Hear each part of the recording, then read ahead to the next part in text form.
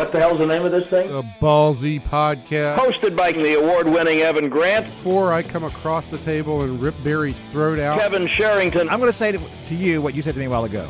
Shut up. Barry Horn. I'm going to bring milk and cookies next week. Get ready for the most listened to sports podcast in Dallas-Fort Worth. I'm Evan Grant, and this is Ballsy. I'm Kevin Sherrington, and in this episode, we'll be talking about the Rangers. And I'm Barry Horn. To hear our other exciting editions, simply subscribe to the Ballsy Podcast on iTunes. You know we're on Facebook and Twitter, too. Just search Ballsy Podcast. That's Ballsy with a Z. So sit back, relax, that's relax with an X, and enjoy another edition of the Rangers Ballsy with a Z podcast. Hello, everybody, and welcome in to the SportsDay DFW Dallas Morning News Podcast of the Year. Ballsy. Did you know we were the podcast of the year, Barry? We're the only podcast. Oh, Kevin. That's it. That's what I meant. I'm Kevin Sherrington. I'm Barry Horn. We're basically old men. Adrift? I didn't know what you were going to say. We're basically the only podcast left. Yeah, we are. Not basically. We've outlasted them all. But joining us on the line today from lovely Grapevine is the one, the only, Jerry Fraley. Hello, Jerry. How are you? Just great. I love being Evan Grant's fill-in. Aren't we all? We're all indeed. We're all just wading in behind Evan. He's keeping us all afloat, dragging us along. We're just the tugboats to Evan's cruise liner as it comes into as it comes into harbor. But I think it should be. I'm glad we have Jerry on. We'll have a fresh, different perspective on the Rangers season. Yeah. Speaking of a perspective on the Rangers season, now at this point. Even though the Rangers are playing like it still matters, which is a little disturbing at this point, I think it's time to see some of these other guys play. There was an interesting story, a national story at ESPN today by Sam Miller, in which he talks about the incredibly terrible 30-home run season. And he uses as his poster boy for this story one Rougned Odor. Jerry, it's my understanding you read that story as well. You told him to read it. Yeah, well, okay. I just want to make sure. Right. What was your take on that story? Well, I think it's something everybody here has been aware of for quite a while. I mean, I think I realize there's a lot of intricate stats, OPS plus, and all that. But here's, I think, all you need to know about Rougned Odor. He has more homers than singles. That's an amazing stat, isn't it? He's got 29 homers and 26 singles. Ugh. That tells you all you need to know. He's had a brutally bad year, and he's going the wrong way. And they need to stop. They should have stopped this earlier, but now they've let it run a whole season. It's going to be harder to make a course correction, but it's really got to start now. Even though there's only 2 weeks left in the season, even less than that. But you've got to stop this. His approach of the swing from the heels, swinging everything. He might be. No, he's not. He's the worst offensive player in the majors. Is it something that's fixable, or is that horse out of the barn? If he will fix it, here's the problem. In my mind, and I hate to be a shrink. Odor hits 33 homers last season. The Rangers respond in the offseason or right for opening day, with that big multi-year contract extension that takes him through 2023, 19. I think it's like. I don't know, it was $55 million in the horses. He should at least have to give the horses back. But I mean that contract to him, I'm sure reinforced. I'm doing it the right way. I'm going to keep doing it this way, and this is what you're getting this year. I think two things reinforce that: the contract and the fact that he's played every game. Yeah, 149 games. Yeah, I mean they've got to sit him down, but it might be too late for now. But no, it's not too late. You've got to send a message to the guy that this is not acceptable. The way he's playing this year is not acceptable. It's funny. When they sent him down 2 seasons, was that 2 seasons ago? I guess it was, wasn't it? And that was some tough love then. And he goes down, and he goes back to going the opposite way, and comes back up, and boy, is just terrific. Then he's everything that they wanted him to be. He goes through those times where every once in a while you'll see him, okay, he will go to the opposite way on pitches instead of trying to pull everything. And then he just goes right back to being who he was. Right. And he doesn't, their teams are begging, they're just giving him hits to the other way. the way they're playing these shifts. All he's got to do, and I think Mazzara is a great example of a young guy who gets it. Mazzara sees those shifts. He just serves the ball to left and takes a single and keeps the line moving, to use that cliche. And that's what you got to do. Odor has decided he's going to hit. He's going to beat the shift. He's going to hit over it, and that's what you're getting this year. Yeah, and the problem is that, and for me, it's like it's one thing, and I think we've seen Joey Gallo have a real progression here in that he has not, he's more selective at the plate than he's been. But when you're 6'5" and you've got a reach that Joey Gallo has, you can reach those pitches. Rougned Odor cannot reach those pitches, and yet he's still trying to get to them. Yeah, but even Gallo uses the opposite field. I think he's become a far more sophisticated hitter this year in terms of his willingness to use the opposite field. Absolutely. And the other thing, Odor's got 26 walks, 149 strikeouts. That's just ridiculous. Of course, he didn't have any walks last year either. He's never. Yeah, he had 19 last year, but it's just ridiculous. I mean, the guy's got more than 500 big league games. He's coming up on 2,000 big league at bats. You can't use I know he's 23, soon to be 24, but he's gotten a lot of big league time, and I don't know if it's sunk in yet what he needs to do. In some ways, I wonder if this is all just too much too soon. He's had success. Yeah. He's got a bigger contract, and when you have all of that, I have to think that his head is swimming a little bit. We saw that last year when Gallo came up and really struggled. You could see it. You could just see that. Oh my gosh! Every time he goes up to the plate, I just don't know what to do here. And that's why I said I didn't think he should come up and play this year. I thought he'd strike out 300 times. He's not here if Beltre doesn't get hurt in spring training. They lucked into that one. Yes, absolutely. But you're right. You can really tell the difference in him this year. He's made a huge difference. I think that Odor can obviously still make progress here, and he has to. But even when he had what we considered a good year last year, he hit 33 home runs. I think his OBP was like 290, wasn't it? Last year, 296. Yeah. 296. But here's the thing about Odor also. He grew up in an extended baseball family. He's been around the game all his life. There are players who remember seeing him as a kid in clubhouses in Venezuelan Winter League. His uncle is a AAA hitting coach with Cleveland. Various members of his family, extended family, have played the game. He's been around the game his whole life. And guys who've been around the game their whole life, you'd think they would get it better than he has, but he just, I don't know. I'm just puzzled by it. So Jerry, let me ask you this. 2019 opening day, will Odor be the second baseman? All right, hold on a minute. We can't hear. We're having technical difficulty. Barry, get out of that cave. What cave are you in? I'm in the man cave. We've turned off Barry's microphone. Yeah. Oh, he had his. Oh my gosh, he had his foot on the cough button. Oh my gosh, it is the single dumbest thing anyone's ever done in this podcast. But wait. Oh, I'm glad I can. Oh, look at it, Mr. Red here. He's banging his foot like Mr. Red. It's actually technically the panic button is what it is called. Well, let me ask you this. 2019, I'll go back and ask my question again. 2019, season open, who's the Rangers' second baseman? Would he be you? If it were me, I might go with Profar. I might try to trade Odor this winter. I don't know if the contract will help it. His value decreased, but I wonder if you could still get some for the guy. I don't know. They seem to be wed, though. They love high-ceiling guys. We know that's been the thing, and they'll stay with those guys for a long time. But, I would go with Profar. I don't think he's going to be here, though, so it'll probably be Odor. It's funny. We had Michael Young on here, what was that, 4 weeks ago? And he went out of his way to talk about how much he likes Odor. And what he likes about him is the energy and what he brings to the clubhouse, to the lineup, to the bench, the dugout, all of those things. And I think he's, and there's no question. Obviously, Michael was a good hitter, and he knows that Rougned has to make adjustments and do some things. I just think that he thinks that is, and I think frankly that's one of the things they liked about him over Profar. Remember when Profar.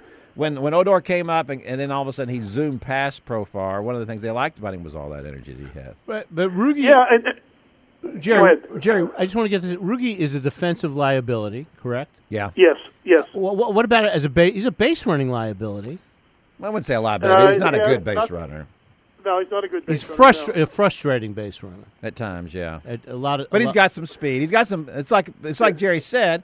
He has obviously the high ceiling. The high ceiling. He looks like a Jose Altuve starter kit. He's got power. Right. He's got some speed. And he is And he's left-handed. He's left-handed. Right. I love it. And everything Michael said is right. But the guy has got to make some improvements. He cannot continue at this rate. And right now, I don't think we see anything that indicates he's willing to make a change. I think one of the other things in that story, and of course, we as I said, we know these things too. It's just interesting Right. when a national guy notices is that one of the other names he cited was Mike Napoli, who is having an even worse season than Rougned is. Right. Which sounds crazy for a guy with 29 home runs, but that's where we are today. And so I think that really goes a long way to explaining how the Rangers have got themselves in the situation they're in this year, when two guys who were counted on heavily in this lineup end up with two of the historically worst seasons in a long time. Yeah, and I think Napoli it's a physical thing with Napoli, I think. I mean, God love the guy, but his body's breaking down. It really started breaking down in the second half with Cleveland last year. Yeah. And I just think it's continued this year. I just don't know. He's 35. He's got the hip problem. He's had a lot of physical problems. He plays through it. He's a tough guy. But at some point in your mid-30s, it catches up to you. That's I think it's caught up to the guy, unfortunately. And he's another one. He's got it. He's close, but he's got. Let's see. He's got 41 singles and 29 homers, so he's better than Odor there. Is he done? Do you think? Yeah, I hate to say it, but particularly for this team, you got it. Next year, you got to have. They had one too many guys in a sense this year, which I know sounds contradictory, but you got to clear a spot for Gallo. I think that's first. Yeah. You got to make sure Mazzara plays every day. You're better off with Chu as DH and out of the outfield. Yeah. You put Mazzara in right. You put Chu at DH. I'm not sold still on the Shields as center. I think he's better at left. But he's got to play for what he brings to the offense. He brings the dimension they need, speed, ability to create runs. And I just think right now, Napoli would be more of an obstacle. I don't see him coming back. I'm not even sure I see him coming back in baseball. Given his physical condition, it's going to be tough. He's just, he's a tough guy. He plays through a lot, but he's just breaking down. Yeah, I think so too. So what do you think about Willie Calhoun? Is he going to be in the opening day lineup? That's a great question, Kevin. I don't know. I don't think so. I No? don't know. I mean, I haven't been real impressed with his at-bats in September. Not that they care what I think. He's 0 for 12 since that single his first time up, something like that. I mean, but that's another thing. You got to play him every day now. Forget this. You got to give Yohander Mendez at least 2 starts. You got to play Willie Calhoun every day. Stop this sitting him down because you think you're in the race for the wild card. Get something out of these last 13 games and play him. Yeah, you could make a case, play him in left field, give him 3 at-bats every game next year, and get him out if you're leading after 6 for defense, but I don't think you're going to know that much about him because you're not playing him every day right now. Yeah, I don't understand this. So what are they in the starts that you Darvish? Aren't they 1-8 in the starts that he would have made? Yeah. The guys who took his place, Griffin, Ross, and Martinez, they're 1-8. They conceded on the season when they traded Darvish. I know they couldn't say that. I don't blame them. You've got 2 months to go. You just can't say we're quitting. But really, wasn't that a white flag to you? I mean, absolutely. You trade the guy who. You're done, and you don't have a guy like ready to go to plug him into the rotation when you're using Tyson Ross and A.J. Griffin. Well, you trade your ace is essentially what right. they did. So they that was it. That was when the season ended there for me. Yeah, so I don't understand all this now. It's like what it seems like to me a little bit is that the general manager said we're done and we're going to make this trade. We're going to do this, and then Adrian Beltre said, Hey, I'm not done, and I don't want anybody here. I'm not here to be done. I'm not here to be done. My career. And so then they all said, oh, okay, we don't want to offend Adrian, and because he's our captain and leader and one of our greatest players ever. So I just feel like the team's a little at cross purposes right now. Yeah, and I can see Beltre's point, and I have no problem with his point. That's one of the things. Well, that's why you want a player to fill.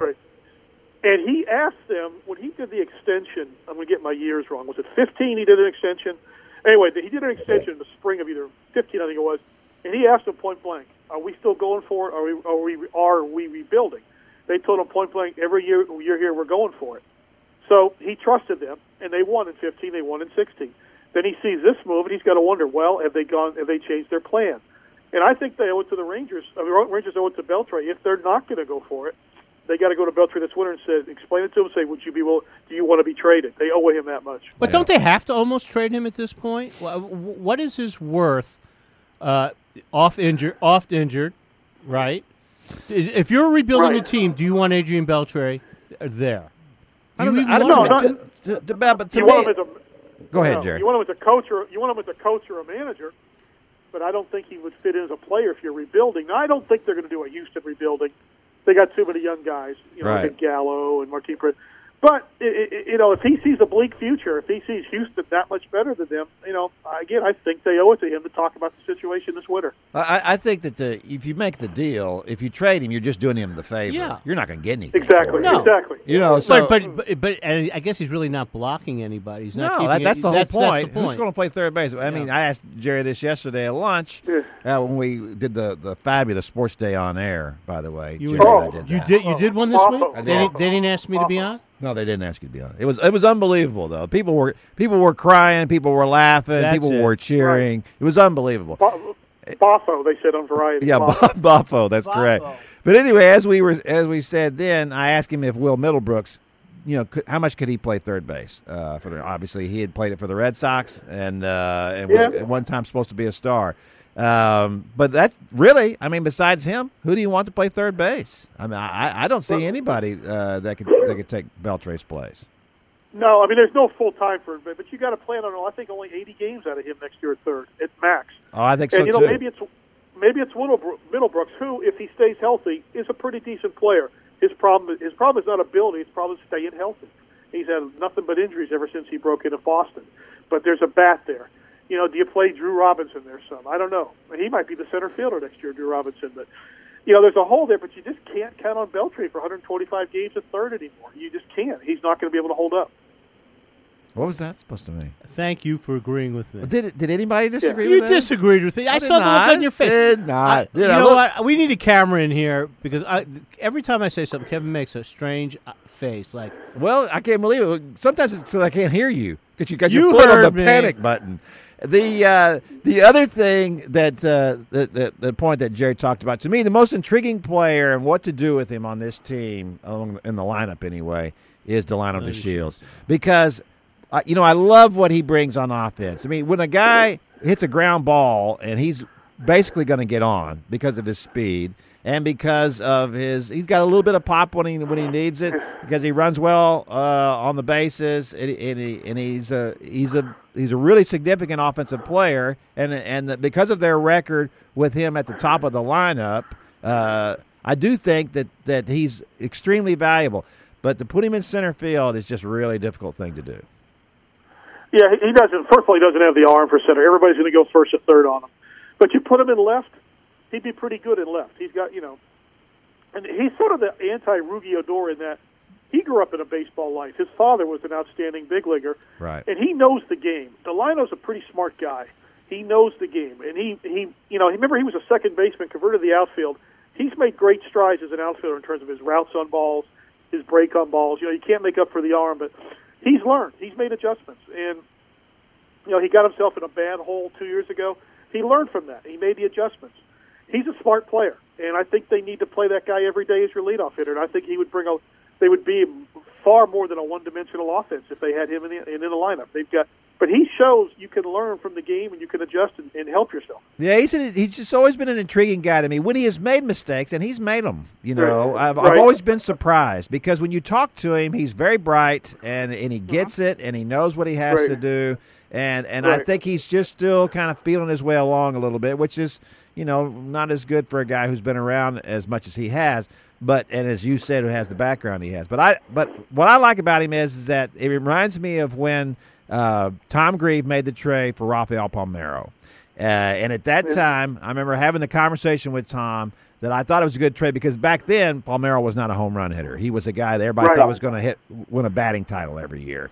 And I said, I really think this is exactly what your lineup needed, because he just had a bunch of guys, home run hitters and guys that were swinging big, not making a lot of contact, and that's what Paul Merrill brought. Now, that's not what Delano is. He's not that kind of player, but he is a guy who's going to get who this year got like a 356 on base percentage, and because of what it's undeniable to me when you see what their record is. When he scores a run. When he scores a run, they're like 47-11. It's some ridiculous number. That's just what he brings to the lineup. Yeah, the starting pitcher generally is most vulnerable in the first inning, and he has helped them get jump starts to some good first innings, and because of what he can do with his legs, get on his speed. They need that element to their offense. They cannot be so one-dimensional again next year to have any chance of playing in the same ballpark with Houston. Jerry, I just want Kevin. Now that Kevin is, I just wanted. Don't tell me to wrap up. What? I'm just looking at you. I don't know what you're saying. No, you're hammer. But here's my question: is there a closer on this roster? A closer of the future? I thought Keone Kela was with his stuff. His physical status has come into question this year. I think Matt Bush has the stuff, but he's got bruised a little bit this year, but he's bounced back. I think one of those two guys can be a closer. I think they both have the stuff. I think particularly Bush has a wipeout curveball to go with the fastball, which I think could really help him. But the only thing is they're so young. It's hard. We saw when they gave Bush a run at it earlier this year. It's hard to go with a kid as a closer. You need to experience. Bruce Sutter told me once. He said to be a good closer, you have to have scraped bottom.